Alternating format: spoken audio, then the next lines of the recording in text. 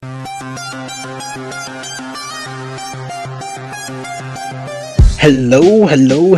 It is me, your True Heel Phenom SP3. This is our latest podcast, True Heel Heat 103. On this edition of True Heel Heat, we will be discussing the latest wrestling news, including the fallout from NXT TakeOver War Games 2020, Kenny Omega, the belt collector or the belt cleaner on Impact Wrestling, WWE and NXT backstage heat over Charlotte Flair, week 57 of the Wednesday Night Wars, preview and predictions for a jam-packed weekend with Impact Wrestling's Final Resolution, New Japan Pro Wrestling Best of Super Juniors 27 and World Tag League 2020 Finals, and the Super J Cup 2020. So I am back once again with the princess of all the true heels, Miss Chrissy Love. Hello. Hey, Boo. Miss you. Oh my God. I fucking miss you. And we rocking the same colors without even talking. Virtual hugs. I mean, I seen you last week, but that's not like. Yes, I'm definitely gonna. I'm the black and gold. That. I'm putting that on my post for 103 when it goes on social media. I'm saving that picture. Okay. Absolutely. And back with us after a holiday hiatus, he is the resident true heel alcoholic himself, Top Guy JJ. Yes, sir. Oh my God, it was like shit, man. I don't know if you ever watch YouTube videos where people are refusing to talk about the situation because they don't want to get their videos tagged. That was basically what my entire week was dealing with. So that was a part of my hiatus. So it was not on purpose, but it was required. You're a busy man. We understand. I did mention this on the last episode, I think since 101, but shout outs to Chris G for our excellent new opening to the show. Like we got a new intro. Y'all haven't talked about that? That intro is hot. That intro is fire. We got a new intro. We're feeling brand new on this new era of True Heel Heat since True Heel Heat 100. So shout out to Chris G for that. And this edition of True Heel Heat is brought to you by our friends at Wrestling Travel. Shout outs to Danny, Justin Clapper, all the good brothers over there. And of course, once again, this is a reminder to you guys, True Heel Heat is not only available on YouTube and all your favorite audio podcast platforms, but it is also available on Powered 4 TV, the hottest and best streaming service for all of our UK subscribers. You can check us out on there. A lot of our content is free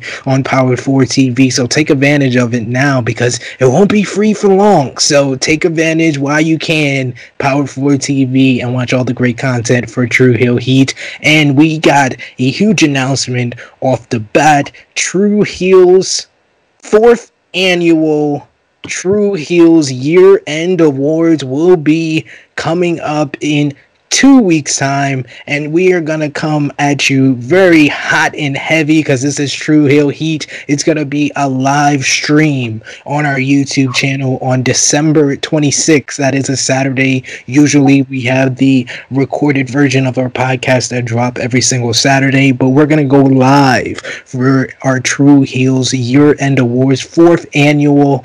The voting polls are going to start today on the True Heels Facebook group page. And of course, our great editor, Baby Seth, he's flashing the logo that also Chris G put for us for our True Heels year-end awards. Man, Chris G, I gotta commend you. He's a great husband. He's a great father, and he's doing a lot of our back end work and production. So that man is one of our unsung heroes. The whole production team, Baby Seth, Chris G, Romeo, you guys are excellent at what you guys do, and you make people like us, the on-camera people, look great. So thank you. You know what? Not for nothing, I missed you fuckers, man. Like, you know, and I can't wait to see the gang again. Yes, man. Shout out to Baby Seth, man, with that epic opening chair shot in the beginning that SP still feels till his day. Yep. You know, and they got it right on beat too. Like that's when the beat really banger was right on beat too. The chair shot was right on beat too. and they catch both me and Chrissy's wild asses in one of our rants, because I'm probably unfamiliar with which rant that was. Because right, I don't know which one it was either. I'm sorry. I thought they was gonna. The only thing I thought I was gonna see after that was the True Hill Heat 35 when Chrissy, or was it 35? Yeah, when Chrissy kicked down the fucking chair and shit. That was her first True Hill rant when she went off on that. Oh yeah, chair at Legends, I think. Yeah. Yes. At the Double or Nothing viewing party. Yes, good times. She was pissed. The Legends, okay. Good times there.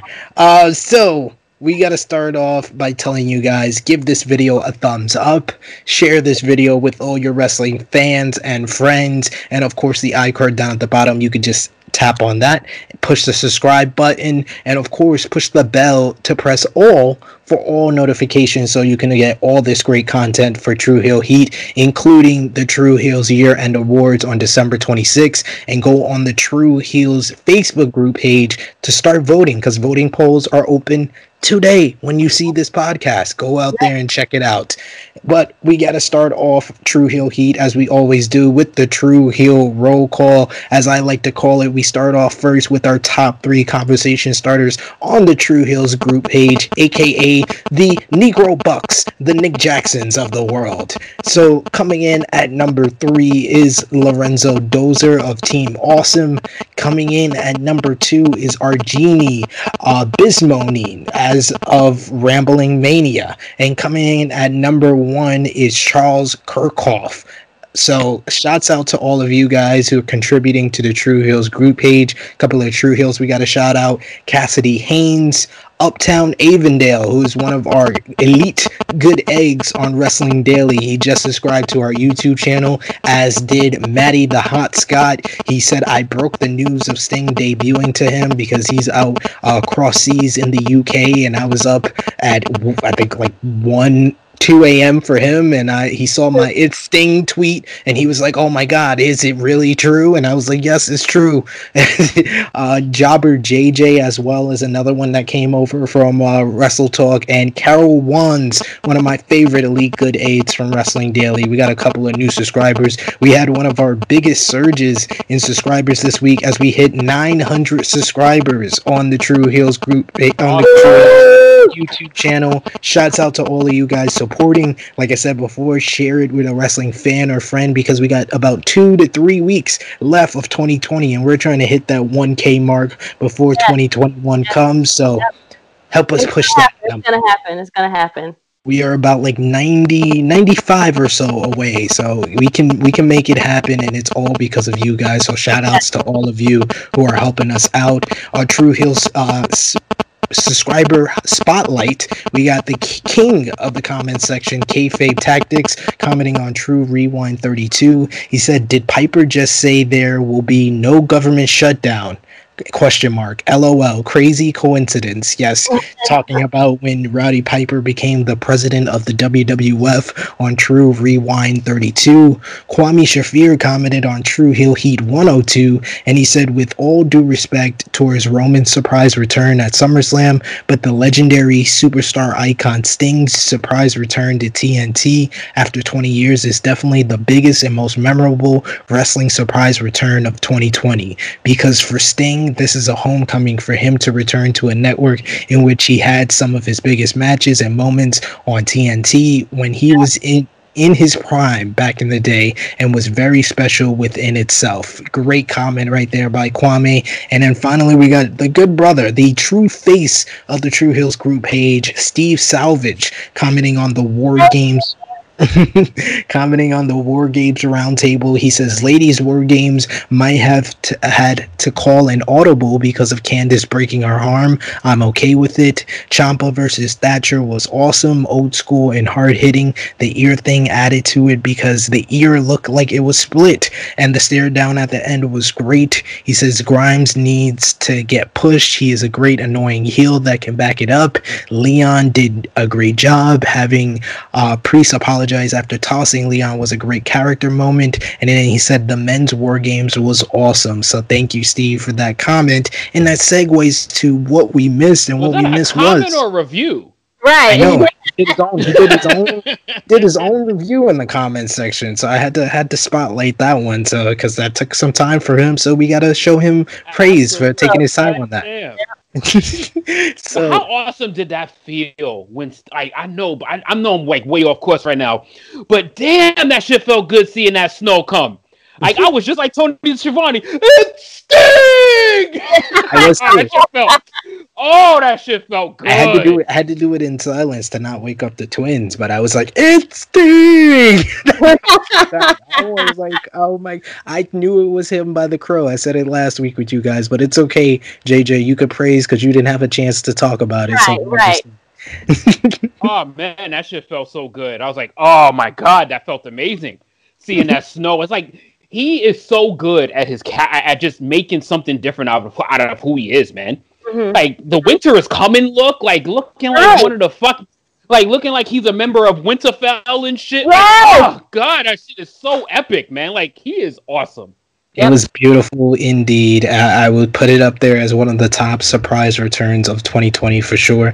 But going off of Steve Salvage's comment, we got to talk about NXT TakeOver War Games 2020. Come on, Chrissy, give that shit to me one time. Yeah, go ahead, Chrissy. What?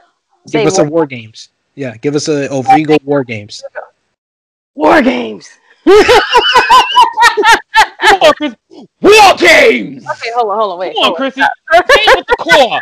Bring it from War Games! Bring it from the diaphragm. From the diaphragm up. Say it like you mad at Mr. Lynch.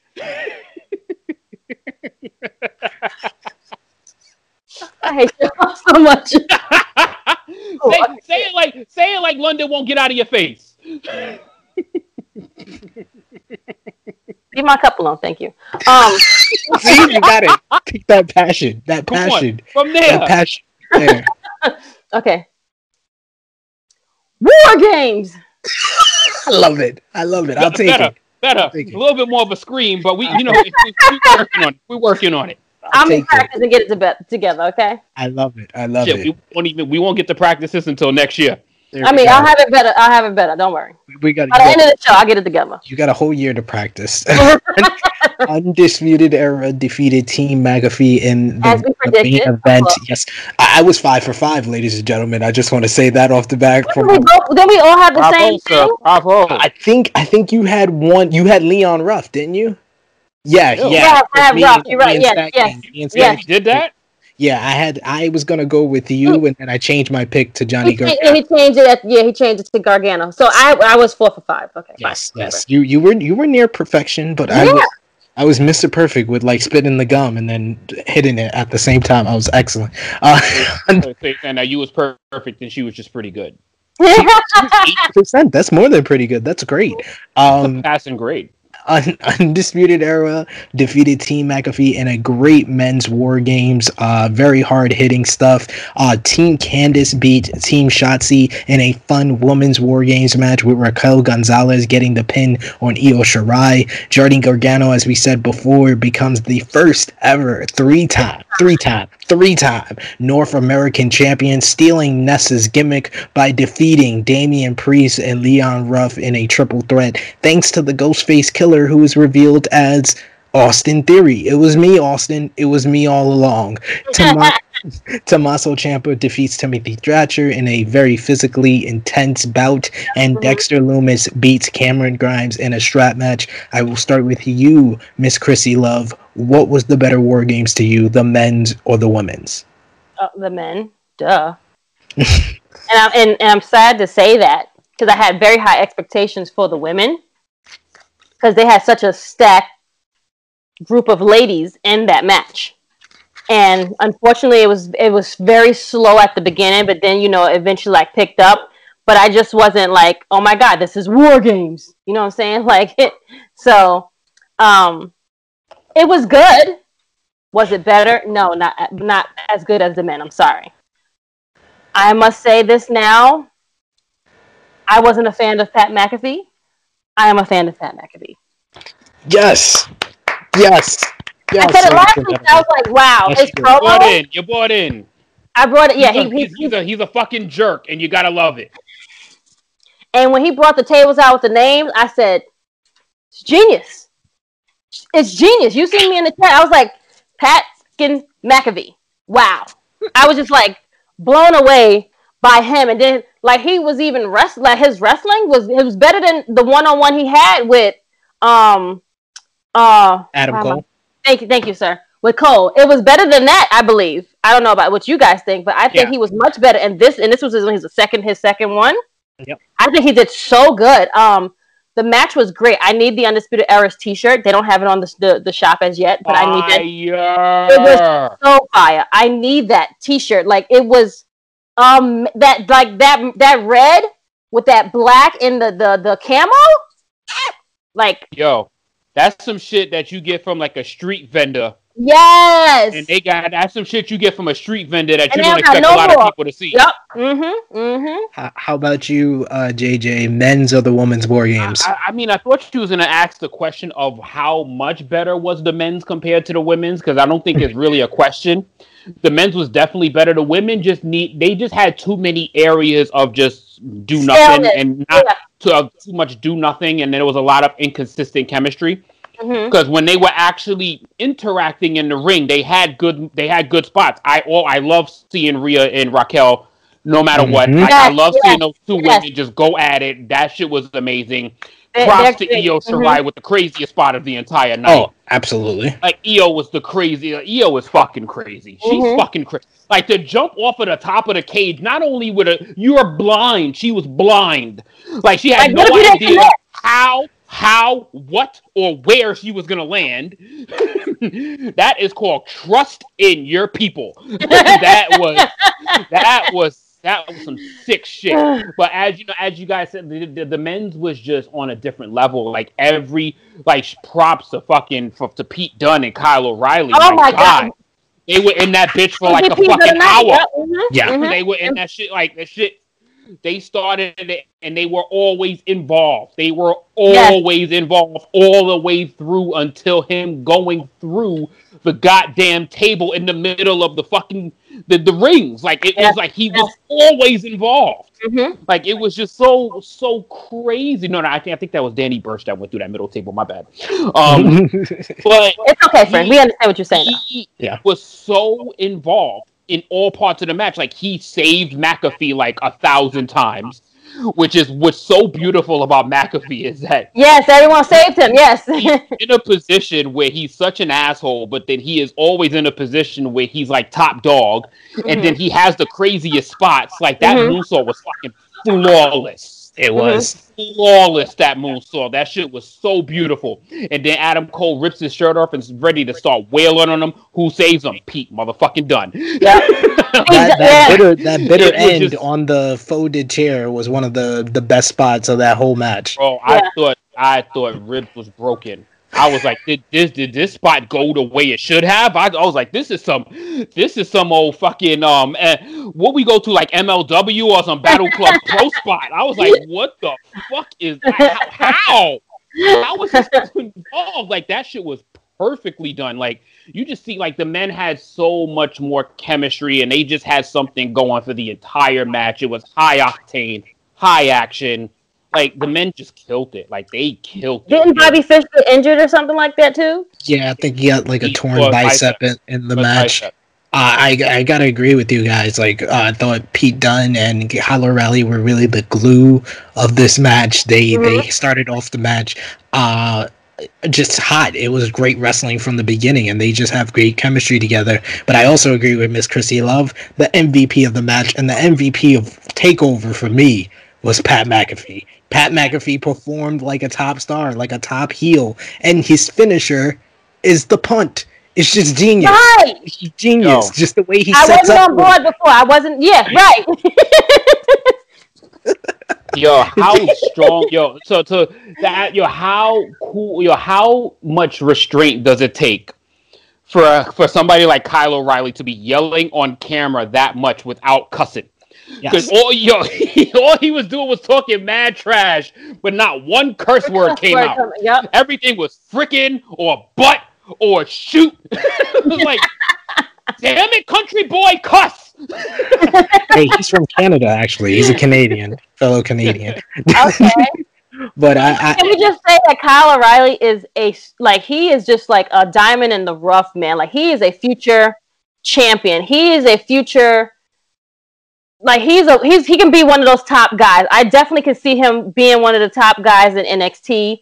I hope he doesn't go to main roster yet, because they're gonna just destroy him. Let him be rough. Let him be molded in NXT, because I think he has so much. Like, he's great now, but imagine like when he gets more evolved in what he can do, because he was fantastic that night. He's a main eventer for sure, a future world champion in my opinion, and I think the Adam Cole Kyle O'Reilly feud down the line would be gold in the main roster or in NXT. It would be fantastic. Right. Was there anybody that you would say was like the MVP or stood out the most in the women's War Games? I gotta agree, Io Shirai had the spot of the night. She really, I think once she got into the match and it became War Games, it became a very fun matchup. But I think we talked about it last week that the baby faces having the advantage was a noose around the neck of this match. Like, that's not how War Games is. We shouldn't be trying to cheer for the sympathetic Dakota Kai. We shouldn't, like, even if you were gonna go that route. I think someone said it on Twitter during the whole telecast that Raquel Gonzalez should have been the first one out. She should have been the first one out, because then it always took two women to kind of put her down throughout the whole match. That would have made sense from the very beginning, and she could have beat down two people on her own, and then it was really the heels had the advantage. But they booked this one very badly, and then even Io being kept out of the ring to kind of get over the baby faces having the advantage, it made her look stupid. And I love Io Shirai. She's a champion, yep. I love her, but it made her look stupid for not being able to get in the ring. Yep. I definitely agree. I'm like, why won't they let her in? And then they're stopping her. It just didn't make sense. Like, the story that they were trying to tell us, I wasn't following. I was like, maybe it was just me. Maybe I'm watching something that's wrong. But everyone else all said the same thing. It just didn't make sense. They could have done this way better than what it was already. It's one of those deals that you're trying to overthink something that they didn't even think about. So it's like you're trying to piece together all of the things that should have gone right in this match, because they had the perfect women for this match. They did. Like they had the perfect. They had the perfect nucleus for the match to make this a thing that would have been absolutely amazing. Like, for fuck's sakes, like, why couldn't Rhea and Raquel just start the goddamn match? Like, it's just so many other outcomes that, like, having Dakota Kai, and then Dakota Kai, as you said, to having her in a 2-1 disadvantage to start off the event, it's like, huh? Right. It's just like, at that point, it's kind of like I just stopped really thinking about how this match could be better and just hope for it to get better. Yeah. Because if you overanalyze it, you're not even paying attention to the match, and then the match is over. Yep. I will say Dakota Kai did well. She was kind of the glue of the match. She bumped around for everybody and took the sickest bump with that eclipse on the folded chairs. It was ridiculous. And that probably wasn't the sickest bump, because Candice LeRae got injured in this match, breaking her arm on Shotzi's senton off the ladder. But even our good friend True Heel Josh mentioned that this whole feud was about Shotzi and Candice, and we barely got any interaction with them. Yeah. This is why it's clear. I think I agree with JJ here. It's clear the men's was better than the women's. There was a lot of good in the women's matchup, but there was a lot of things that took away from it and held it back from being as great as the men's War Games was. The triple threat, it was a very fun match. And that match was fun. I think that's when the show started for me, to be honest. Yeah, it kind of brought the show back. But what was your guys' thoughts on the strap match? Because I know me and Chrissy, we said that we weren't into the whole feud. I felt like that was the weakest match of the night. But I will say that it was better than I thought it would be. And that means that I thought it would be a 1-star trash match. And it was at least entertaining towards the end. I will give it that. How about you guys? You can go, JJ. I was trying to hold my breath for that one. Oh, okay. I mean, the match was whack. First of all, the match was whack. So I'm not even going to try to give it more props than it should have. The match, all right, so the best part about that whole match was the leg sweep of the strap, which was actually pretty cool. Like when he pulled the strap up under his legs and he kind of like popped into the chair. Like that shit was cool. But Dexter Lumis, this baby face, Dexter Lumis is killing me. Thank like you. him When having spots in the match. He's been a babyface since he feuded with Undisputed Era. What fucked me up in this whole match is that he had a moment where it was like a 3-minute part where he actually participated in the match, like he received the hot tag. Yeah, and it was like, what in babyface fuckery is this when you come out with weird psychotic stalking music? Like how, dude?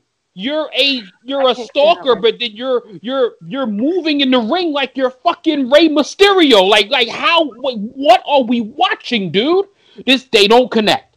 The hot tag, babyface, fast pace of him doesn't work for me at all. And he just needs to become a heel some way at some point ASAP. Yeah, it's just not working as a character. Ciampa and Thatcher, I thought that was kind of a hard-hitting matchup. It was different from everything else, so it stood out. So I enjoyed that. So yes, that's War Games for you guys. I think the guys give it another crack, Chrissy. Will you have any good things to say about your boy Lumis? The fact this match it was better than our expectations, like we said. It was better than what we said. Kind of slow. I think this was their better matches of them all competing out of the times they have met each other. Yeah. Other than that, it was a little slow. They had little bumps, but I'm not like I wasn't here for it from before. Like their feud, I thought it could have been over by now. And that's all I got, friend. On War Games. I'm glad the Bondage storyline is over for now. But that is not the only big event that happened this week. Before the Wednesday Night Wars, we had Tuesday night with the most anticipated Impact Wrestling episode of the year, as the AEW World Champion Kenny Omega and Impact Wrestling EVP Don Callis appeared to cut a promo explaining what happened on Dynamite last week when Omega became the new champions. The screw job, the golden screw job, as Callis coined it, with Omega announcing that he wants to become a belt collector and teasing going after the Impact World title. We also had a segment with Rich Swann kind of being held up in the building because he couldn't go to the parking lot because the champ had the parking lot reserved. And we also had AEW President Don Callis and AEW President Tony Khan, and Tony Schiavone also appear for an hilarious paid ad where they had one of the best deadpan responses of the year with Tony Khan asking Tony Schiavone, "You spent a cup of coffee in Impact Wrestling?" And he said, "Yeah, one time, and I quit for 18 years. Great response by Tony Schiavone. But Top Guy JJ, what was your thoughts on Omega and Callis's explanation and their promo on Impact Wrestling? I mean, first of all, so I would retort that with a question to anybody that has seen that promotion to what were y'all expecting? Yeah. People were expecting what people were expecting, come out there and have a match with the Impact World Champion on his very first appearance on Impact Wrestling. Like, that's why there's things called slow burning and storytelling. You know, that might be something now that AEW and Impact might have a relationship, not a one-off. This is not a one-off. He will be back. Callis will be back. They'll be sharing platforms, which is an amazing thing for pro wrestling. So anybody that is bitching, shut the fuck up and keep watching. Like, it's like, guys, have been looking for non-predictable collaborations, and this, for fuck sure, is one of them. Like, I'm all for the shits to see a Rich Swann versus Kenny Omega match. Like, I'd fucking love to see it. That shit is gonna be a fucking barn burner. But as far as they're trying, I think they're over-explaining what they're doing. Yeah. I think it's over-explaining it. Like, they're trying to give too much dialogue. Fuck it. They did what the fuck they had to do. Kenny Omega is the new AEW World Champ. He used the microphone and beat the fuck out of Jon Moxley. to take the championship, it wasn't a microphone that did it. It was the 97,000 V-triggers that fucking did that. Like, Jesus Christ. Like, Kenny Omega beat the dog snot out of Jon Moxley to win that fucking title. He didn't just hit her with a microphone and hit her with a one-winged angel. Yeah. Can you count how many V-triggers he hit him with? Shit, I'm still watching the V-triggers as we're speaking. Jon Moxley lost the title the best way possible because he looked like the strongest loser in wrestling history. And the explanation is like, it's good, but I just thought it was a little too much. Just fucking, they did what they had to do. Now he's the champ. He's the fucking man, and he's the best in the world. Because then they do it for like 2 nights in a row. They did it on Tuesday, and then they did it on Wednesday. Like you explained it like you did the same thing. Yeah, we get to what happened on Dynamite. It's okay. We get to what happened on Dynamite where it kind of felt like a retread. I will agree with that, but I thought the Callis promo on Impact was fantastic. That is what you call putting a story all together because it tied together 5 years of Kenny Omega from New Japan to now the Jericho Omega match kind of created AEW, how Omega has been winning titles, how he's been watching Omega, and it take real life and had it here, and people should have realized that Omega kind of gave you a sign that this promo, this segment is going to be good or bad to some people in a vacuum, but you're going to look back on this promo when the story has all transpired, and it's going to be a lot bigger than it was, because something that was small before has become bigger, because before Full Gear, I don't know if you guys remember, Tony Schiavone and Jim Ross did sit down interviews with Hangman Page and Kenny Omega. Yes. Kenny Omega's was in a house where he said, "This is not my house, but you know, this is a dog, this is a cat, blah blah blah." On the stand, there was the picture that he brought in this promo with Don Callis and the Golden Sheik, his uncle, when Don Callis was young. That was a sign right before our eyes that Don Callis was going to have something to do with Kenny Omega and this new cleaner character. Something very small, they made it bigger by bringing it back here and telling you, go back and watch that promo, because that promo was setting seeds for what was to come. So people but Don also said, I'm sorry to cut you off, Don also said that, who do you think, he spoke to once he had his match with Adam Page? Yep. He said it. Like, I was like, who he called? Oh, like, he was like, who do you think he was talking to? Like, who do you think he was with? Like I was the one that was, like, I started this. I set this all up. Like, what do you mean? The invisible hand. Chrissy, I want to ask Chrissy a question, right? Yeah. And I think I hope Chrissy can answer this for a lot of idiots out there, because there's a lot of idiots out there. So, have we not seen how extra Kenny Omega's entrances has been, how his introductions has been, how his story overall has been? How were people not expecting all of this extraness leading into his title run, and how extra he's going to rub shit in our face?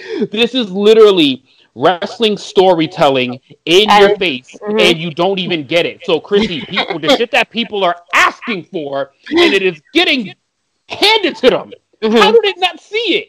Yeah, I don't know. It's unfortunate. Like, as soon as I saw the girls and the dancers and the whole, like, broom sweeping, I'm like, oh, okay, all right. And then it kept happening. I was like, oh, now he leaves Hangman, he leaves Adam, and now he gets this whole big on production. Now he's a single, he's not even like a tag team partner anymore. He doesn't have one. Now he gets this whole entrance production. He wasn't doing this before. Now it showed you the transition. It started months ago. And we said it, but we didn't really like feed into like what people are now saying or whatever. But we've been talking about it already. We've been saying that something is happening, and it's going to. We've set the seed in before with everyone else, We've been saying it for months that people were kind of overrating that whole conversation of, Omega's not the New Japan Omega. What's wrong with Omega? Oh, he seems like a regular guy. No, he doesn't. He seems like he is in the right spot for right now. He was going to be in the spot that he needed to be in. And after a week of him being the world champion, he feels like the biggest star in wrestling, honestly, to me. And where's he from? Well, he's from where's he residing in? He's from Canada, but he resided. He took the scenic route through North Carolina. And he explained that it's a play off of Michael Jordan and being from North Carolina. So yeah, it's so extra. It's so great. But people were upset when he was with Adam Page, and now that he's not, and he's being almost the cleaner. It's like, okay, well, what do you want? I don't know. What do you want? You're not gonna get New Japan. You're not gonna get that one. Sorry, you might get something close. He's gonna be something different. Right, like you're not gonna get the same. You're not gonna get. It's a different cleaner. It's a different transition. Like it's just like Jericho. You don't get the same Jericho. It's transition. It gotta evolve. It gotta be something different. This is AEW. He's not gonna be the same person that he was over there. For fuck's sakes, he looks like a goddamn champion. He does. I'm loving it. He looks like a goddamn champion. Like he is literally believable from the minute you see it. All he needs is he needs to be like, come to America and have people. He has to have like the rose petals. It'll be fucking golden. Let it be even over the top. Then golden. I like that. Do you guys get the because I heard this analogy as well on Twitter, as well as from, I think it was Alex McCarthy and Steph Chase on Wrestling Daily. Do you get the Paul Heyman CM Punk vibes from Don Callis and Kenny Omega, where Don can talk for Omega, but Omega doesn't really need him to talk for him, where Omega is good as a promo, but the association of them makes Omega more of a heel? Yes. Before pissing on the narrative, I absolutely agree with it, because Don Callis's words and his intent makes Kenny's match and stick even better. Because Kenny is such a good guy. He's such a naturally good person. So now it's like you got this devil behind his shoulder plugging basically what he should have been saying, and now it's coming out of the best in the world's mouth. So it's very similar, because obviously he's now calling himself the best wrestler in the world. So there's definitely a lot of correlation to that. So that sometimes a good story that works out, it works out, because that Paul Heyman and CM Punk shit was fucking money. Yeah, this shit is fucking money. And I also did a little bit of fantasy booking this week on Wrestling Daily, and I said, wouldn't it be magical if Kenny Omega not only wins the Impact World title from Impact Wrestling, but, Moose has brought back the TNA World Championship, and it seems like Swan and Moose are kind of building to their own title unification. But the winner of that versus Kenny Omega gets 2 more straps. He's already got the AAA World title. He's already got the AEW World title. And a certain golden lover of his is in the main event of Wrestle Kingdom for 2 other titles, the IWGP Heavyweight Championship and the Intercontinental Championship. So wouldn't it be magical that we have Ibushi versus Omega for all the gold? Dude, first of all, wow. If that match happens, tell me when and where. Take all my fucking money. Take all of my fucking money, because I need to be there to see the winner of somebody carrying like 7 titles. Right, like this is boxing or something. Like, you're gonna take all the boxing, all the belts from this person. I just love his character is basically Thanos. He wants all the Infinity Stones. He wants all the Infinity Stones, and he wants to snap and destroy the wrestling world. Yeah. And this is just one story in the one story, right? Like, they are on a different level. Like, they're clicking. This is when it clicks, they are just on a different stratosphere right now. Absolutely. Also on Impact Wrestling this week, Chris Bay and Moose defeated Rich Swann and Willie Mack in the main event. I will give it to Impact Wrestling. I like the decision because they had a lot of new eyes on the promotion, and the decision to put 4 African-American stars in the main event, I thought that was a great decision, and it was something that you don't see every day. You see, stuff like New Day versus Hurt Business on the middle of the show on a Raw, but you don't see it in the main event like these guys are doing it. so I have to hand it to them.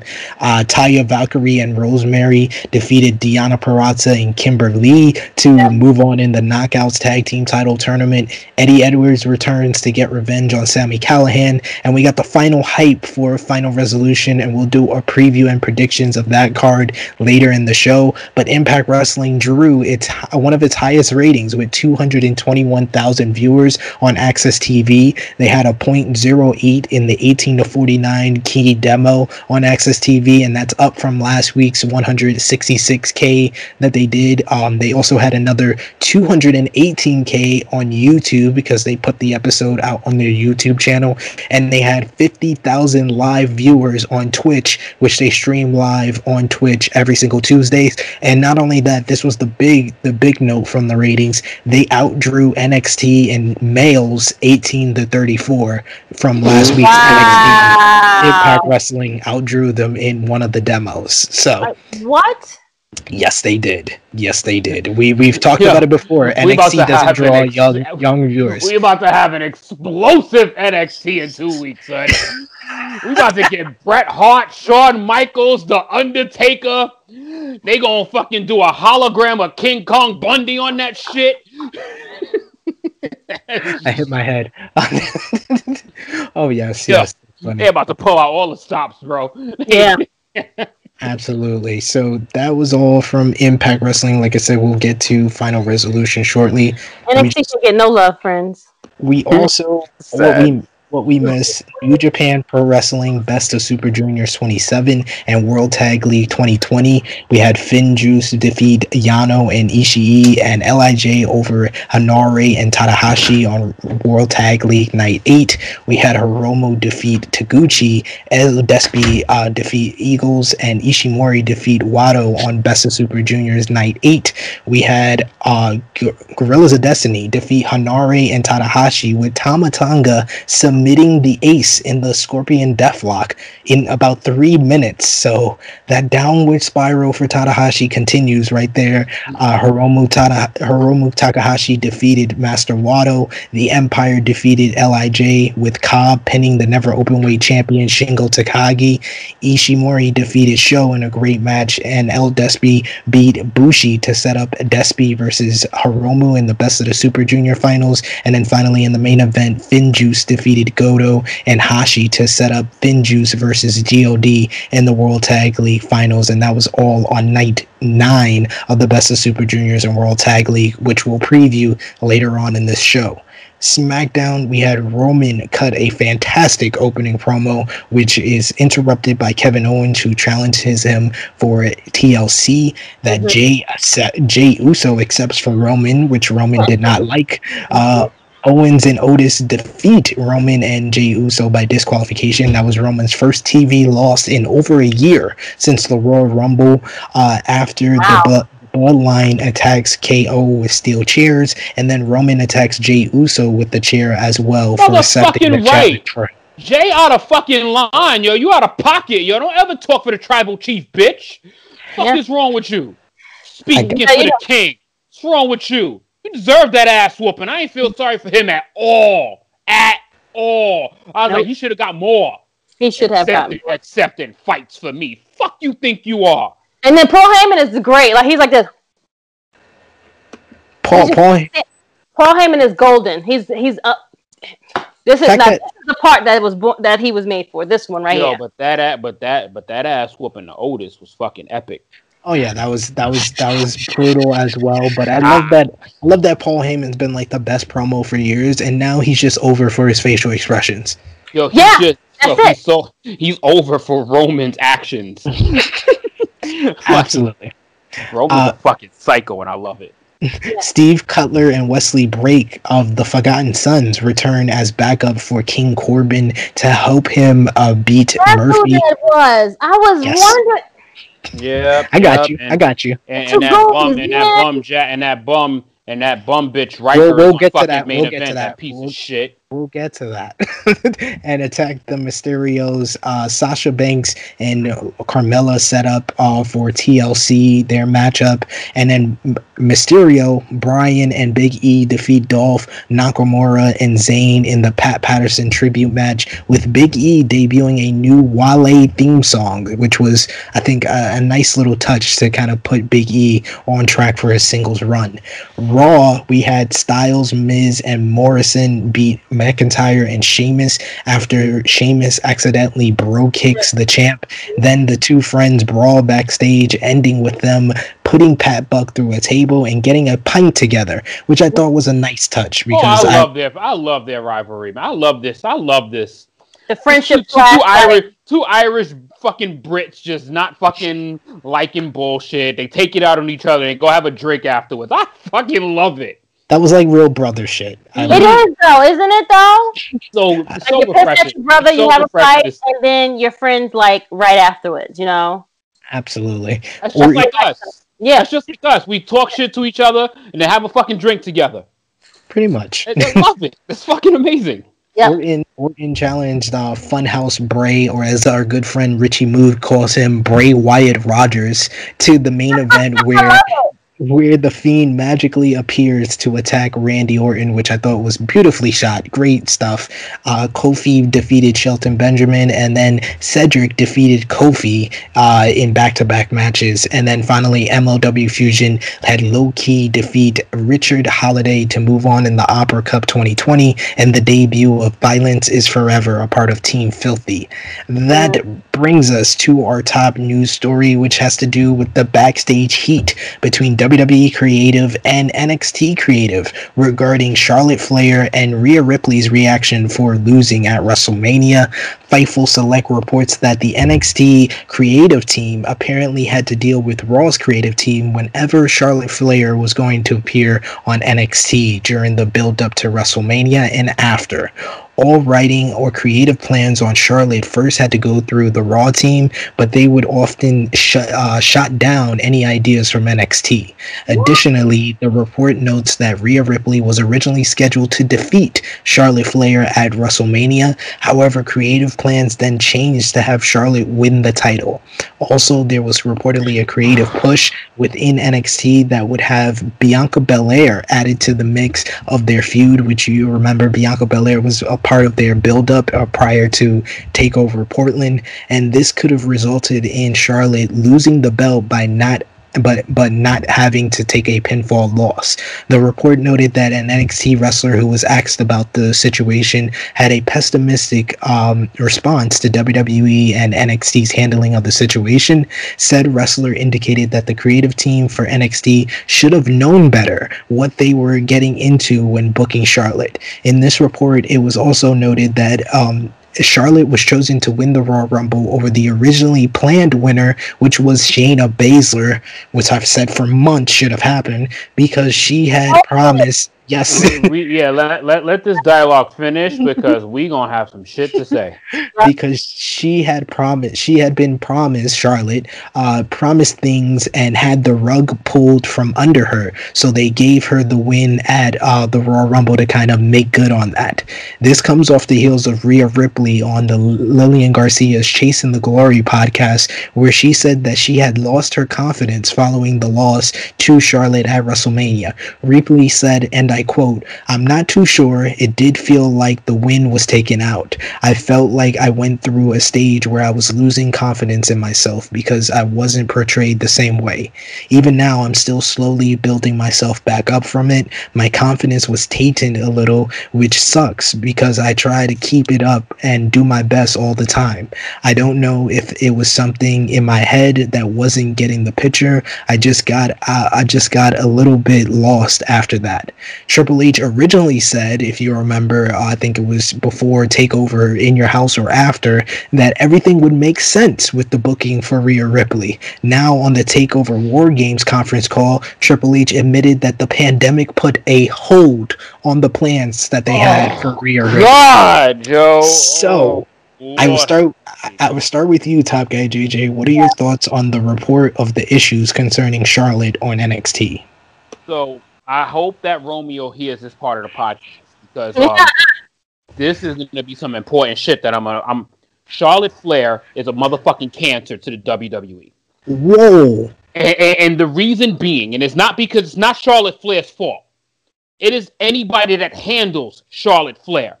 Because it's like the amount of pressure that is put on any woman that she has to encounter is now going to be dealing with this shit going forward. Because she is a 10-time women's champion. She is labeled as the most gifted, best athlete in the entire world, women's wise, athletically, like ever. This now is going to immediately instill, you're going to lose to this woman when you feud with her. She is not going to be booked like the average woman going forward for the rest of her career.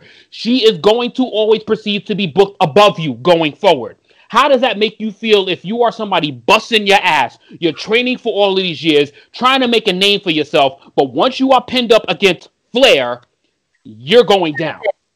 And you got to go through A, B, C, D, E, F, G to ensure you might get a win on her, let alone to get over her in this feud. She is a 10-time women's champion in what, a 6-7 year span? I think she's like a 12-time now. 12-time. I apologize for the missing 2. My God. So it's like, how many more women is going to have to suffer this fate before she just falls in line and gets booked like the rest of the women regularly? Like, it's just never going to happen. And it's like, I'm going to make she needs Tessa Blanchard in the worst way possible because she needs somebody to feud with for like 6 months to a year that just won't be fucking fazed by this bullshit. Because this is going to keep happening to people. This probably happened to Charlotte. I mean, this probably happened to Sasha. This probably possibly happened to Becky, but not Becky, to Bayley. But they're so proud of who they are with this company, they will never say it out loud. Rhea Ripley she was on the upcome for how many months before she took that loss to Charlotte? That loss to WrestleMania made no fucking sense whatsoever to Charlotte. As SP, as you called it, her entire NXT title reign made no fucking sense whatsoever.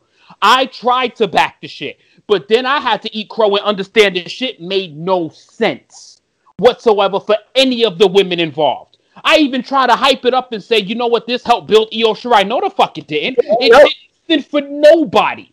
All it did was drag the rest of the division down. That's why she's been off TV for so long, because nowhere she fits right now. She fits nowhere.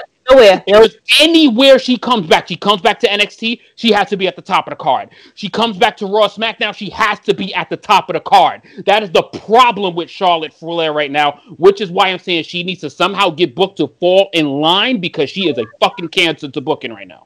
I kind of get where you're coming from, because her character is the champion. That's her character. So she can't have a champion. Yeah, she can't have a feud outside of that, it seems. And that's the problem. Now, how do you elevate anybody else? So now if Charlotte ends up coming back to SmackDown, Bianca Belair's whole fucking dream is done. Because now she's going straight to Sasha Banks. No, go to Raw. Please send her to Raw. Go to Asuka. Don't send her to SmackDown. I don't want to talk about her. If she goes to Raw, that completely now ruins Shayna Baszler's chance of ever becoming champ, because, you know, once Becky Lynch returns, and congratulations to Becky and Seth, because they had their baby a few days ago. So obviously she's going to be training like tomorrow to come back. True. So it's just, I'm sorry. It didn't make no sense. We've been saying that for the longest, though. We said it, we unfortunately, we said it back when the Royal Rumble happened. We said that. We said it. We said from the get-go, we did not understand. And don't get me wrong, I wasn't ashamed of Baszler. You know that. Yeah. I know I can speak the truth where the truth needs to be told. And the truth was, Shayna should have won. Shayna was supposed to win the Royal Rumble. It made sense. It didn't make sense for Charlotte to win. The booking was retarded.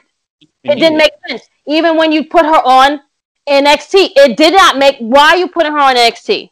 It didn't draw ratings. It didn't do anything really to bring her. It didn't do anything but tarnish what they were doing for Rhea Ripley. And I feel bad because something like that messed up her confidence.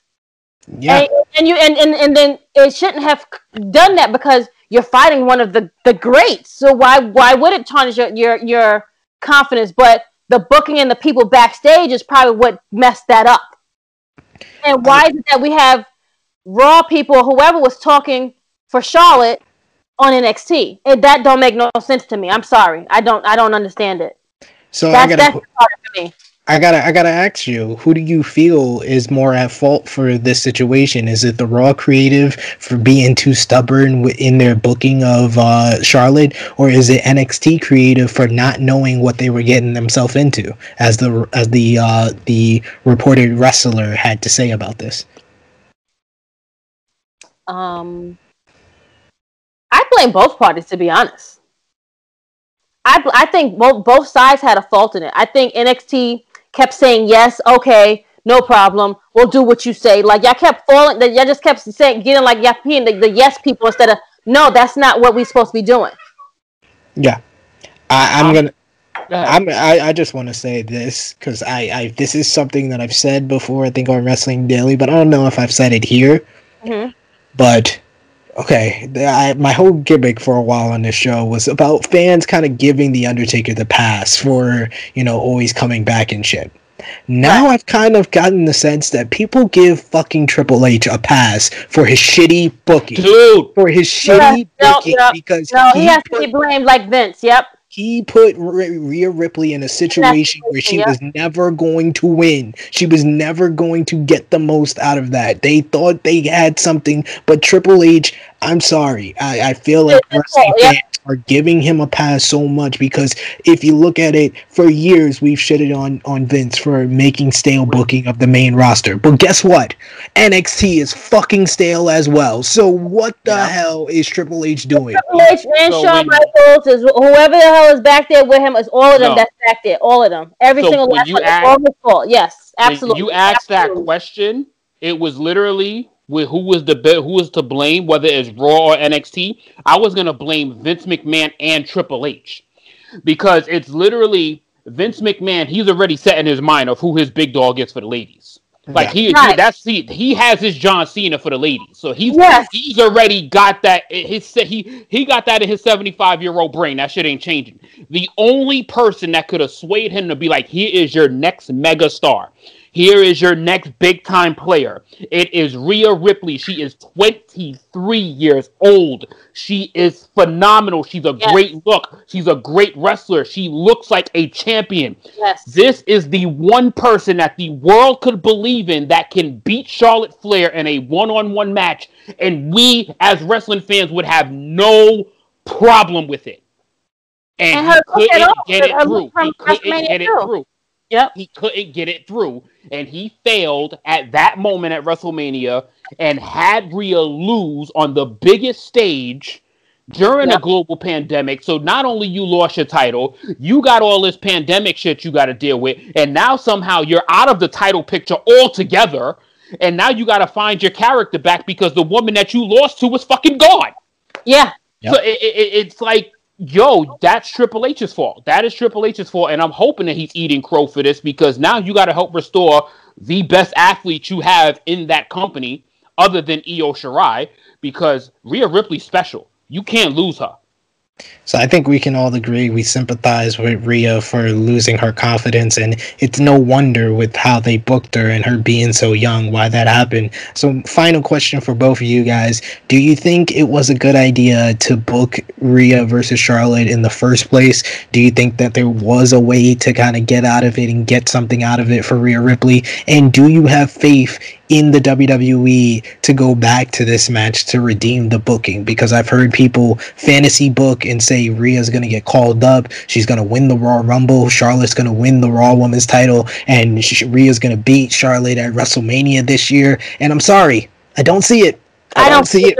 I don't. Matter of fact, I don't even want it to happen, to be honest. I don't want her to go. I don't want to get her called up. I'm sorry. No. She needs a proper run of being the champion.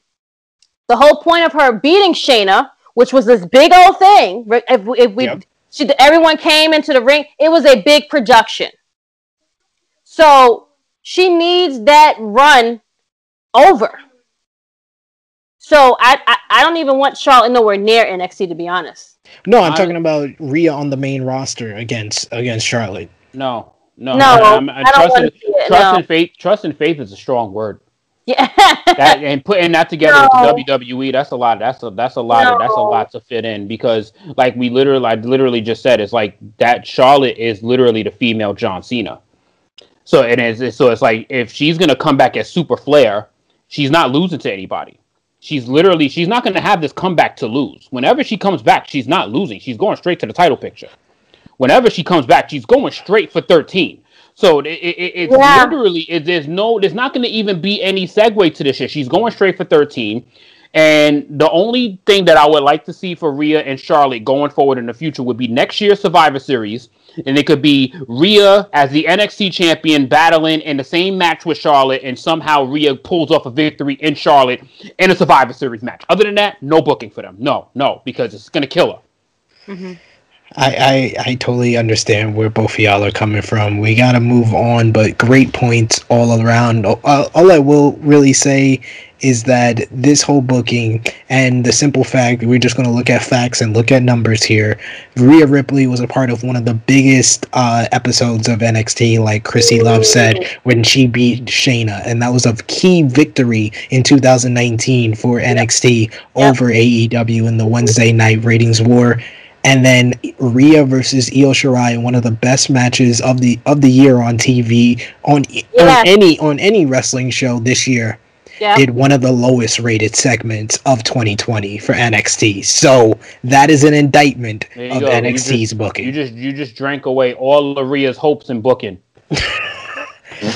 But that segues us to week 57 of the Wednesday Night Wars. We did it different last week. Top Guy JJ, we started off things with the Wednesday Night Wars due to the big stuff that happened. Yes, the big stuff that happened on AEW. But we got to go back to what we know and how we do it. So Miss Chrissy Love, hit the drums. So yes, this is where we give you the ratings, we tell you what happened, and we decide what was the better show for the week. And the ratings are in this week. We didn't have to get the caption from Baby Seth this week. WWE NXT with 659,000 viewers, up 1K from last week when they did 658,000. To AEW Dynamite with 995,000 viewers. Come on, let's. Yes. Millie.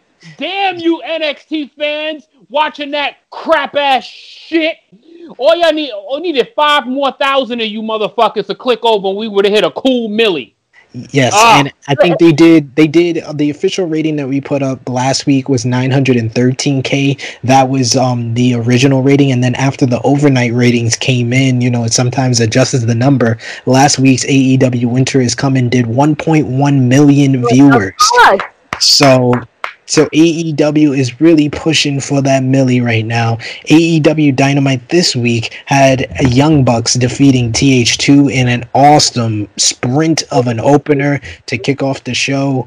MJF defeated Orange Cassidy to regain the Dynamite Diamond Ring thanks to interference from Miro, who was looking very drippy with his Versace sweater and destroying security.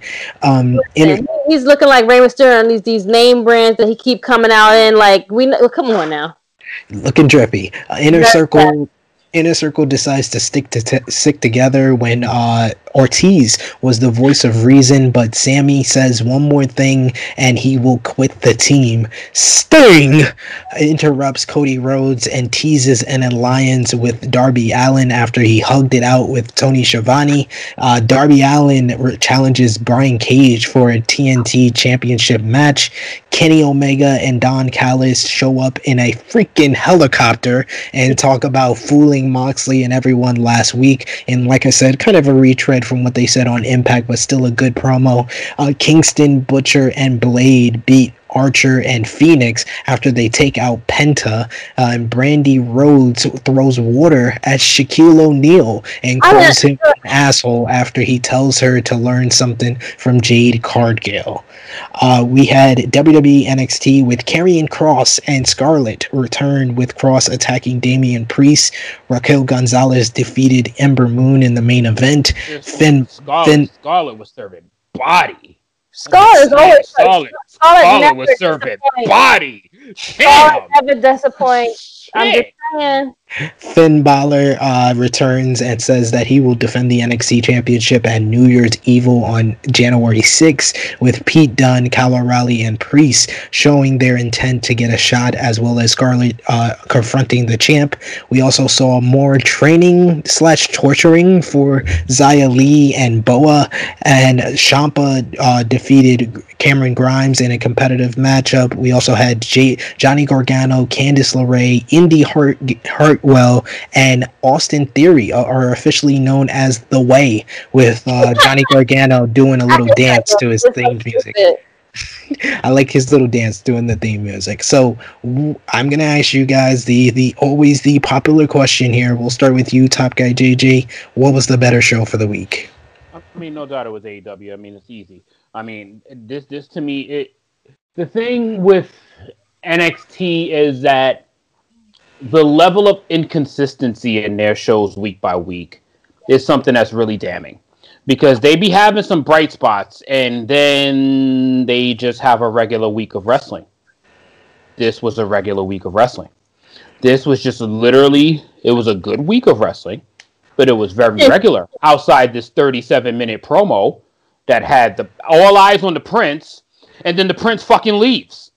It's so backwards. Like you promoted, he had a promo, Love, on the pay-per-view about all eyes being on the Prince, and then he fucking leaves 3 minutes into the promo.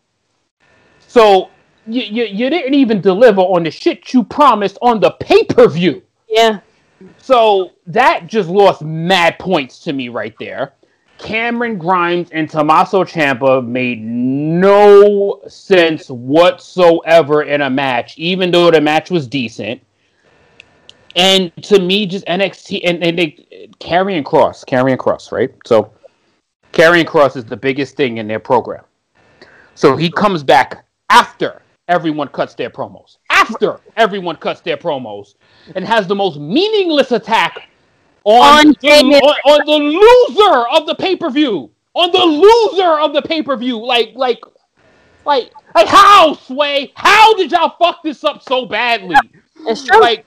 It's true. He should have literally came out seconds after Scarlett came out to confront the champion, the guy that is holding his belt that he never lost. Yeah, there we go. So he is going to now attack Damian Priest that lost in a match that involved Leon motherfucking Ruff in it. Yep. Good going.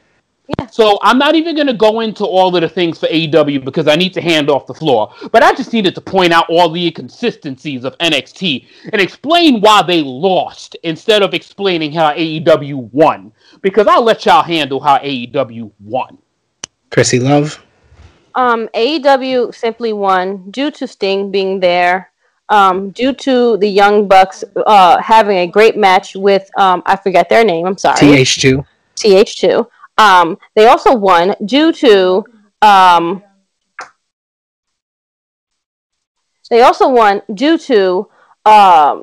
Sting. You said Sting twice. Yeah, absolutely. Sting. That's all right. Sting. The Inner Circle was great as well. The Inner Circle was wonderful, and then we had to see our champion from the night before do the same thing that he did on the same night again. But he came in a helicopter this time. Before was a nice, beautiful bus that was amazing, and he left the bus, and then he went to the helicopter like a champion that he is. That's why they won. They're consistent with. The only thing I didn't understand was the whole Shaq thing. That was it. Everything else on the whole show was good. Yeah. Shaq and then Brandy, that was dumb. Yeah. Then the whole backstage thing with the girl, that was dumb as well. I'm sorry. And I don't know where they're dropping the ball at with those females, but then. What's the girl with the scary makeup on? Abaddon. Wow. First of all, once bruh. I don't even have to Talk about it. Wow. That lead up for that matchup between her and Sheeta. Thank you. Her and Sheeta. Yo, did you see that sit up? Yeah. That like bitch a zombie. Scary. It's That like- bitch is scary. She's scary, but it's like, no matter what she does, but from the her character, whatever she looks like beyond the makeup, I mean, whoa! Like she is like unbelievably scary. Yo, the only thing I would add to even just you saying that in the report, don't give her social media. No, She does. She does have anything. one. Only needs to they need that they need to just take it down. Like she literally just needs to be a TV character only. Like kayfabe the fuck out of her because she is that strong of a character. Mm-hmm. I don't mind her having a social media. I just think that it's very. This is like one of the rare horror or creepy characters that is just 100% creepy. It's not about looking cool. Like the theme looks cool. Abaddon looks scary as fuck. Like I like that. The original Undertaker when he first came out, everyone was scared of him. Yeah. So I'm gonna agree with you guys. I don't say this is a 10-8.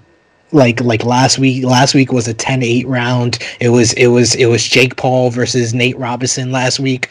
This one was more of a 10-9. This was pretty much even, but like JJ said, there was just too many inconsistencies with NXT and a lot of stuff that feel like it didn't really matter. It didn't matter at all. Jake Atlas versus Swerve Scott. I expect when I see those two guys in the ring that they're gonna give me at least a very great matchup. It was there. Cameron Grimes versus Tommaso Ciampa. I expect a great matchup. It was there. So, coming and sit at the ring.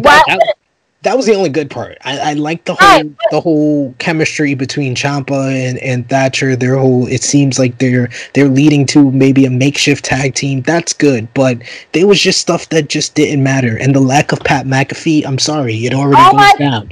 No Pat McAfee, you're already gonna go down for me. But it's like War Games never existed. They had like a little package, and that was it. That was it. Raquel Gonzalez looked good, so I will give them that. The main event was great. That was it. The main event was good, but that opening segment, I agree with JJ. It was like I was watching Monday Night Raw. It was a revolving door promo where everybody just comes out, says their piece, and then they get interrupted. It was just annoying, and I was just over it. And the Karrion Kross, I love seeing him back. I love seeing anyone come back from injury, but it was rushed. Like, you already had Scarlett come out to tease it. Save that shit for next week. Why is he coming out and randomly attacking Damian Priest? Or why didn't he come out and attack Damian Priest right after Damian Priest said some shit to Scarlett? Like, if you didn't him to attack Finn Balor, which I get, because Balor's probably not 100%, you should have just had him attack Priest off jump, not after the fact. Like, there was some good feuds that were set up, but there was just a lot of too much inconsistency. AEW Dynamite, the only con that I had on the show is that way too much shit happened. There was just way too much going on the show. That was my only fault, but it's also a good thing because everybody has something going on. One of the highlights of the show, which wasn't getting really spoke on a lot, was Evil Uno asking Dustin Rhodes to be seven. To be seven! Yo, I don't know how nobody got that jab. No one got that jab. I fucking loved it. I was like, yo, the worst character in wrestling history. He offered him that exact number. And definitely the worst character of Dustin's career. If you're a new wrestling fan, we'll get to it on True Rewind, so subscribe and get used to it. That was great. That was great. Dustin left WWE as Goldust, and he had a run as Dustin Runnels, and then he came to WCW, and Vince Russo gave him the character of Seven, which he was only that character for like that one night that he debuted as it, and then he was just over the shits. Great. So the fact that Evil Uno asked him to be that number was just hilarious. Like, it was like they set it up because we have a 1, we have a 2, we have a 3, we have a 4, we have a 5, we have an 8, and we have a 10 and a 9 of Dark Order. It was like they were saving that spot for that moment. They're saving 6 for Sean Waltman. Yo, I just love it. It is so beautiful. Speaking of the Dark Order, I love the Hangman Page Dark Order stuff. I love those guys being behind the bar waiting for him. Just the little stuff that they got going on is just great, and it just adds to a lot. Kenny Omega, it was retread. That was a kind of a fault against it, but I did like Omega kind of taking more of the promo time on this one, explaining that no one kicks out of the One Wing Angel. It had nothing to do with the microphone. Yes, I made a gentleman's agreement, but hey, you touched my family. You hit my family, so I had to hit you with that. But no one kicks out of the One Wing Angel. Just great little subtle stuff. Archer, and I like Archer as a babyface as well. Kingston, Butcher, and Blade getting a big victory, and I will agree. Young Bucks versus TH2 was the highlight of the in-ring, and Sting was the highlight of the promo. Him keeping the cards close to his chest and not giving too much away. Just great stuff. So yes, AEW gets the win because they followed up a fantastic and one of the best shows of the year with a very solid top to bottom show. And you know what's so great about the Sting promo is that this is the first time in AEW Dynamite's airing, and to my knowledge, this is the first time that Cody felt completely irrelevant in the promo. Sting did that purposely. He did that to make Cody feel so non-important. Like, it was so well done. Like, Sting came out and the promo wasn't even for Cody Rhodes. It wasn't even towards Cody Rhodes. It was all about what Sting's intentions were and his appreciation for seeing what he saw in the stands, and didn't even acknowledge Cody's wanting to share the ring with Sting. Sting didn't even fucking answer it. Yes, he's like, good job, kid. Just his kid. Yeah, I loved it. They just know how to do it, man. Yeah. They just know how to do it. That promo and the Inner Circle promo were the highlights of the show for me, for sure. So that was all. Yes, AEW wins another week. Watch the Wednesday Night Warriors and find out how Romeo tries to tell you that NXT was the better show. I'm not even gonna watch. I'm gonna watch because they're my brothers. But I'm watching really like about them being the better show. No way.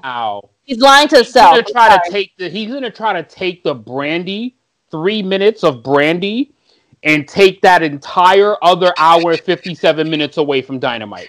Yes, I will say Brandy confused the hell out of me because she was supposed to be a babyface, and she did not come off at it from start to beginning of that segment. What I've been saying for months, Brandy just needs to be off TV. Like, I wouldn't go that far, but she just needs to be a heel. Inconsistent. She's too inconsistent. Like, she had great week again with I forgot her name already. Jade. With Jade. She had a great week with her, but every other, it's so off. Like, her promos are so off. Her in-ring is off. Like, be one person and stay that way if you're going to be on TV. Don't flip-flop every week. It's annoying. It's not a wrestling character. It's not a wrestling character. It's a bipolar disorder that we all are, that we don't need to see on TV because that's what we are anyway. Yeah. What was the point of Shaq now? Did I miss something? Celebrity. This was kind of added in because Shaq was available, so they had to do the segment here. But it just felt off. Shaq is connected to TNT. He does Inside the NBA. So but he wants to do something with the Rhodes family, so we'll see where it goes there. But we got to move on, guys, to the news. We got to run down everything going on. WWE news: Goldberg appears on WWE The Bump to basically challenge Roman Reigns, saying that he backed out of. Yes, he said he backed out of WrestleMania 36. He stole his move, and the unmitigated gall. He said that Roman Reigns is performing at a subpar level. Yes, my sentiments exactly. Yeah, whatever. Speaking of that, this comes. I don't even want to see this Goldberg feud off of that disrespect. Well, this comes off the heels of our good friend Louis Dangor of Wrestle Talk revealing that Goldberg has been in discussion for the WrestleMania opponent of Roman Reigns, along with The Rock, Big E, Drew McIntyre, and Daniel Bryan. And speaking of Charlotte Flair, like we spoke about earlier, WrestleVotes reports that an idea that's been discussed, however not determined at this point, is an on-screen pairing of Charlotte and Andrade when they return to TV. The idea is to have Charlotte star power to elevate Andrade to the main event scene. Wrestling Observer newsletter. That's what I'm talking about, yo. Seriously? Fucking cancer, bro. Like nobody's gonna dislike Andrade for that reason. Yeah. Well, at least he'll be a heel. Wrestling Observer newsletter. Always been a heel. Right. He'd be more over as a heel with Charlotte.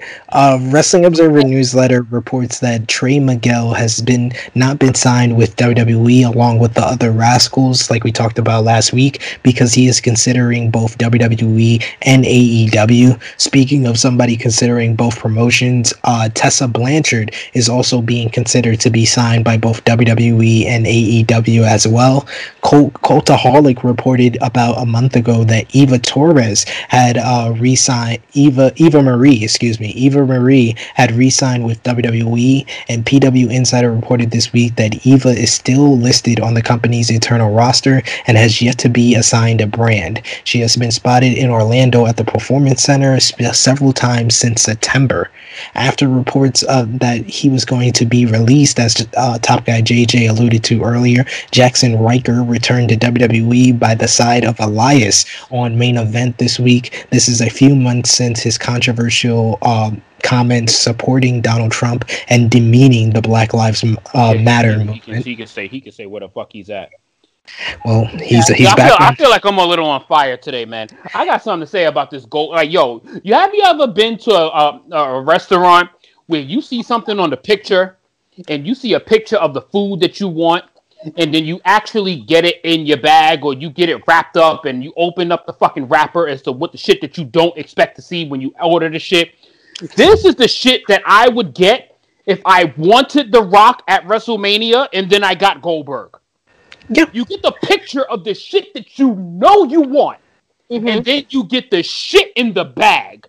Goldberg is that shit in the bag. Yo, who the fuck wants it? It's like the memes, how it looks online, how it looks when it gets to your door, basically. Yeah, like the outfits. What I asked for, and this is what I got. Yep. And then the final WWE note, WWE Raw drew 1.736 million viewers, which was slightly down from last week, and WWE SmackDown drew 2.130 million viewers, which is up from last week. AEW news, Louis Dangoor again, he's been hitting us with exclusive all week of Wrestle Talk. He reports that Sting was unhappy with how he was treated in WWE, which played a part in him signing with AEW. He wanted a cinematic match with The Undertaker, which Vince McMahon was not interested in. Whatever. This is the most I would have rather seen him instead of Goldberg, and Goldberg almost killed him. Chrissy, love, this was the most popular thing on the internet for like 4 years in a row, and how the fuck the company didn't see that is beyond me. They never even thought about it. According to Justin Barbasaro of Sports Illustrated, there are plans in place for Sting to eventually enter the ring in AEW, with cinematic matches, tag team matches, and carefully designed spots being the focus for Sting to build up younger stars, with AEW trying to leverage Sting's star power while he's under contract. The report also notes that Tony Khan made the deal with Sting in a private setting, and that no one in the company knew anything about the signing until it was finalized on both sides, with Sting being very impressed with how AEW handled everything. AEW announced their lineup for the holiday season. December 23rd, AEW Holiday Bash will air at 10 p.m. Eastern Time after the NBA game on NBA on TNT. So that's a rare night. You can watch WWE, NXT, and AEW back to back. Very nice for us wrestling fans, I guess, if you're willing to stay up to midnight.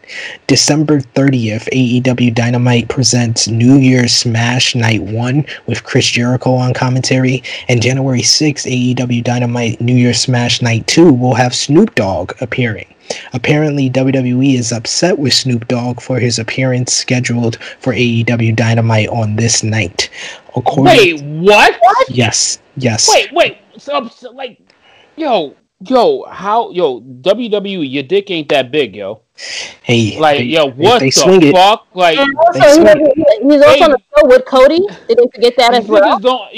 They swing it. Upset with what Snoop Dogg does? Yep. I don't think Snoop Why? cares. Because he's in their bullshit Hall of Fame, the celebrity wing of their Hall of Fame. And they did like a special with Snoop Dogg interviewing The Undertaker during The Undertaker farewell weekend, and they did like T-shirts with Snoop Dogg and The Undertaker. On Snoop Dogg's Instagram. It was also on WWE's Instagram. Of course, they was on AW because they own The Undertaker. What the fuck? According to Bodyslam.net, the angle on Dynamite involving Penta going through the table and being out of the match was to write out Penta because he is suffering from an injury to his leg a few weeks ago while training. So shouts out to Penta. Hope he gets better very soon. According to Wrestling Observer Radio, the plan for Don Callis interfering on Omega's behalf has been in the works for a while, and it is likely Callis who pitched Omega the Impact AEW alliance, and they said that was also Callis's idea. Wrestling Observer newsletter reports that AEW has an attitude of wanting to work with everyone, including Impact, New Japan Pro Wrestling, AAA, or NWA. It was noted that Tony Khan has been talking to Rocky Romero of New Japan Pro Wrestling lately in order to try and start a relationship with New Japan. The feeling is that this will be easier to accomplish now that Harold Meij is gone from the company. And speaking of New Japan announced the Wrestling Donku will be a 2-day event on May 3rd and 4th of 2021. ROH News, Fightful Select reports that the talent is being brought in this week to film Final Battle and the subsequent post shows after that, with the pay-per-view set to be taped this Thursday as we're actually filming this episode, and we will be doing a preview of the card next week. Impact Wrestling, according to Fightful Select, some backstage sources within Impact Wrestling had heard about the AEW Impact crossover idea, but they were told by management that there wasn't much to it at the latest Impact TV taping. According to those several people within AEW reportedly heard that Callis would be working an angle with the promotion, but they did not know to what extent. There has been conflicting reports with Wrestling Inc. saying that Omega on Impact was a one-off, and they also reported that the Good Brothers will likely be going to AEW for a match with the Young Bucks.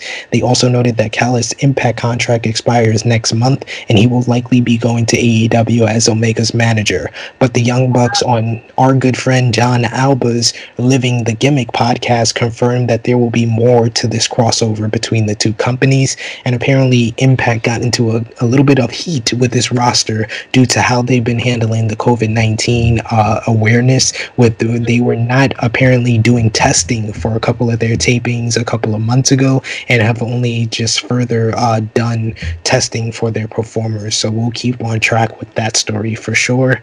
And then our final wrestling notes, we got Brian Pillman Jr. won the OVW championship this past week, so congratulations to him. MLW special event coming up will be on January 6th. It's a big day with New Year's Evil of NXT and New Year's Smash for AEW, but also MLW will have their Kings of Coliseum show, which will feature Leo Rush's debut as he versus Myron Reed for the MLW Middleweight Championship. According to Wrestling Observer newsletter, AAA actually wanted to get more AEW talent but couldn't due to the pandemic for their Triple Mania show, and they originally wanted to get former AEW World Champion Jon Moxley as well as Impact wrestler Taya Valkyrie, and they are also interested in bringing in the Clones. However, it seems that Kenny Omega will be the only wrestler based in the US to appear on the show. The show is going to have a huge card. It's this coming weekend on the 12th. It's going to have Hair versus Hair, Pagano versus Chessman, AAA Mega Championship, Kenny Omega defending against Laredo Kid, plus more. Plenty of matches, and that's going to be a pretty big show, so check it out if you can. If you're in Mexico, if you are able to stream it, find a way. It's going to be a very good show for sure. But we got to focus on the other shows for this week with Impact Wrestling's Final Resolution, New New Japan Pro Wrestling has two huge shows with the World Tag League 2020 and Best of Super Juniors 27 finals and Super J Cup 2020. We will start with the World Tag League 2020 and Best of Super Juniors 27. You're going to see Toru Yano, Sho, and Robbie Eagles versus Bad Luck Fale, Chase Owens, and Taiji Ishimori of the Bullet Club. Okada returns to New Japan as he teams with Tanahashi and Tori Hanare to verse Will Ospreay, Jeff Cobb, and Great Okan of the Empire. Shingo Takagi and Sanada will verse Evil and Yujiro Takahashi of the Bullet Club. We got a preview of January 4th with Kota Ibushi teaming up with Master Wato to verse Tetsuya Naito and Bushi, but we are going to focus on the finals of the two tournaments that have been going on for over a month as this World Tag League 2020 finals. David Finlay and Juice Robinson, Finjuice, will verse our good friends Tama Tonga and they will verse Tama Tonga and Tanga Loa of the Gorillas of Destiny. Both teams come in with 12 points, 6-3 records in the World Tag League. We will start with you, Miss Chrissy Love. Who you got, GOD or Finjuice? Who needs to win the most? Hey, whoever you think should win. We're gonna start with you, GOD or Finjuice? GOD. Top guy JJ, who you got? Yo, man, my boy Tammy is killing me with this clean look, man. Killing me look, man. He looked like such a fucking baby face. He looked like such a good guy. But I'm gonna stick with him, man. I got faith in you, brother. Go ahead, God. Come on, God. God damn it. You need to grow your facial hair back, though. He's a good guy now. He's not the bad boy anymore. He's the good boy, Tama Tonga. But I'm gonna go with our boys, the GOD, the Gorillas of Destiny, to win here and move on to Wrestle Kingdom to get a shot at the IWGP Heavyweight Tag Team titles. So we got Best of Super Juniors 27 finals. This is going to be the main event. It's going to be El Desperado of Suzuki Gun going one-on-one with Hiromu Takahashi of LIJ. This has been brewing for a while. These two have had a long rivalry since Hiromu was a young lion. El Desperado defeated Hiromu Takahashi earlier in the tournament. Hiromu Takahashi has been putting on a hell of a tournament. Great matches with Robbie Eagles, Master Wato, Taguchi, Sho. I just actually watched that one. That one was a banger for sure. And this one is sure to be great as well. Who you got, top guy JJ? Hiromu versus El Desperado. I gotta go with your boy. I gotta go with your boy Takahashi on this one. I gotta go with your boy Hiromu. I'm going to agree with you. Hiromu Takahashi is the star. I like how they've been building the storyline of Hiromu having all the main events and being the top star of the junior division, and Taiji Ishimori, the IWGP Junior Heavyweight Champion, being jealous of that, saying I'm the champion, so I should be main eventing, but Hiromu is still the top star, so I think that we're building to them having their rematch at Wrestle Kingdom. Who you got, Chrissy? I'm going to go the same with Hiromu. I mean, shit, after that explanation, you ain't got no choice. The fuck? We're going to see another match between them? Okay, duh. Save that explanation for after the pick. Hey, you know, I put Chrissy on the spot with the World Tag League, and she picked correct, so I wanted to help her out for the Best of Super Juniors there. But I won't help her out here. We got the Super J Cup 2020 this weekend. That's going to be on Saturday. One-night tournament, 8 superstars, and it has the best of the junior heavyweight division that weren't able to go to Japan for the tournament. You got Clark Connors, the winner of the Lions Crown break. He's going to be versing Impact Wrestling's own Chris Bay in the first round. You got ACH versus TJP in the first round, a battle of two freelancers. You got ROH's Ray Horace going one-on-one with Blake Christian, and you got El Fantasmo, who won the tournament last year, going one-on-one with the former WWE Cruiserweight champion and actually a contestant on this season of MTV's The Challenge, Lio Rush. So who you got? I'm gonna put you on the spot, Chrissy Love. You got Clark Connors, Chris Bay, ACH, TJP, Ray Horace, Blake Christian, Lio Rush, or El Fantasmo. Who you got winning the whole Super J Cup? Oh, you put me on a spot because I guessed the other one correctly. Yep. Leo is too predictable. I'm going to go with El Fantasmo. I like that pick for sure. Back to back for ELP. Who you got? Top guy JJ. Well, I'm definitely not picking 80 in the motherfucking freelancers. I'll tell you that, because ain't none of them winning at all. I'm gonna go Chris Bay. He's been getting a lot of love. A lot of notoriety. I'm gonna go Chris Bay on this one. I'm gonna be different from the both of y'all, and I am gonna go with Lio Rush. I like his little. If he keeps that entrance that he had at that little gothic-y little dead walking shit that he had, I think it was at a CWF or some shit. That shit was amazing. I liked it. You guys should check out the little vignette that he did. It was kind of reminiscent of Jon Moxley's vignette that he did when he left WWE, where he's breaking out of prison and then he's showing up in New Japan. And he's done a lot of interviews where he said he wants to work with New Japan in 2021. So I think this is going to be the starting point for that to happen here in the Super J Cup. So I think he's going to beat ELP in the first round and then move on to bigger and better things. The only non-tournament match on this night is going to be Hikuleo and Kenta versus Carl Fredericks and Ren Narita. So there's going to be plenty of great action on this night. And it's going to be the same night of Impact Wrestling Final Resolution. I'll go through kind of the minor stuff on the card and I'll get your prediction for the top matches. You're going to have Hernandez versus Fala Bala with Kira Hogan as special guest referee and Tasha Steelz as guest announcer. You got Eric Young versus Rhino, Tennille Dashwood and Caleb with a K versus Alicia and Eddie Edwards. You got how far has Eric Young fallen? Like, he went from the main event to Bound for Glory to a fucking basically a pre-show match with Rhino. Hey, they're building up him and Joe Doring as a tag team here now. Havoc and Nevaeh will versus the Sea Stars. You're gonna have Larry D's Freedom on the line in an old school rules match against Tommy Dreamer. You got the North gets a tag team title shot if Ethan Page wins, as Ethan Page goes one-on-one with Carl Anderson. Impact X Division Championship will be on the line in the Defeat Rohit Challenge, and you got the two top matches, which I will get your predictions on. Impact Knockouts Championship is on the line. Deonna Purrazzo going one-on-one with Rosemary.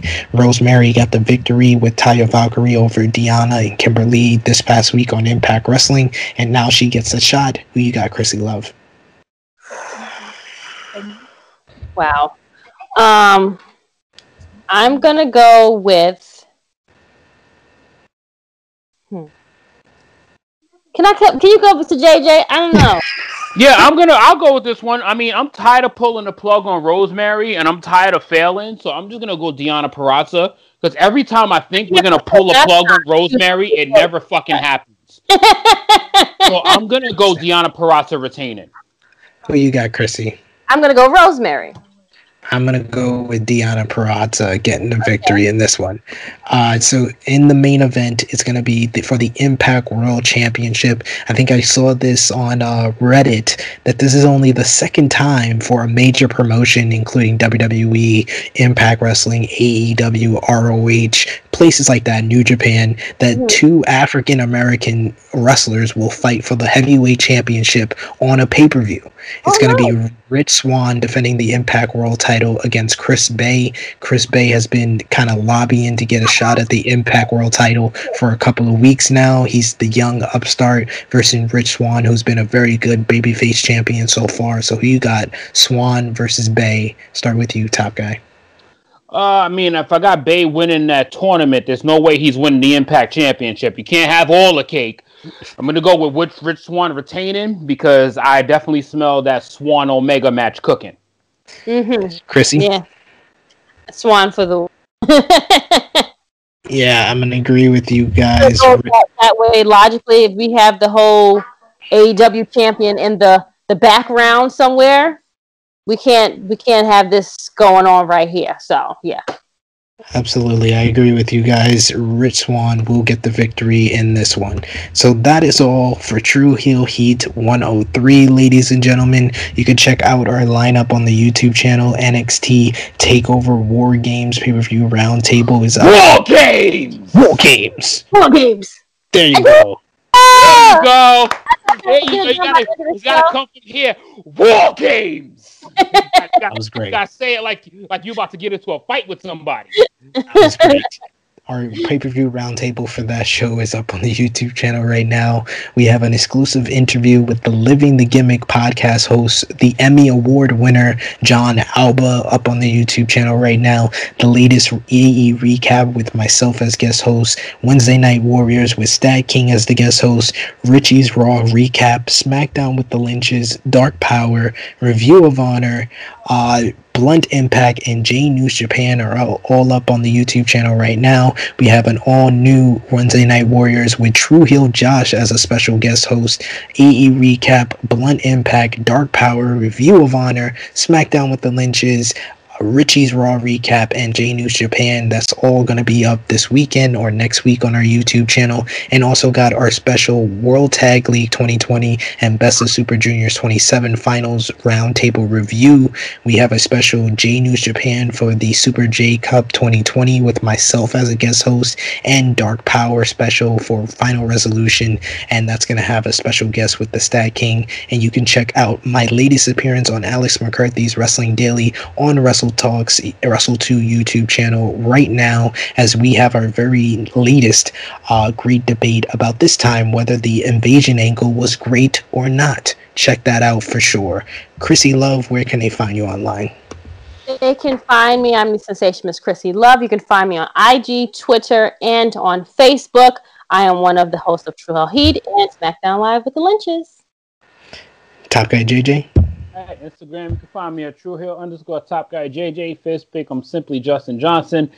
And nice job on that wrestling travel little group podcast that you had earlier this morning, or something like that. Whether it's Wrestle Talk, Wrestling Travel. Sorry, man, there's like too many goddamn names to keep up with. Right.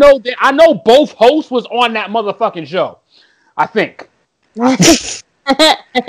I was on Wrestling Travels podcast. Yeah, see, I got one of them. Shouts out to them for sure. Everywhere, man.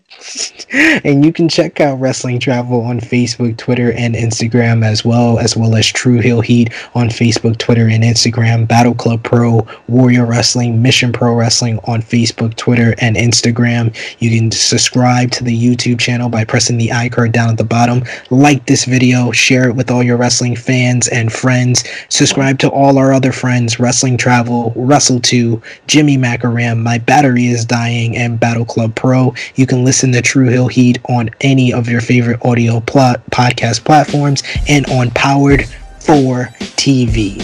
So until True Hill Heat 104 next week, for the beautiful Miss Chrissy Love, for our resident True Hill alcoholic Top Guy JJ, number 5 is like almost It is me, your True Hill Phenom SP3. This has been True Hill Heat 103. We are signing off until next time.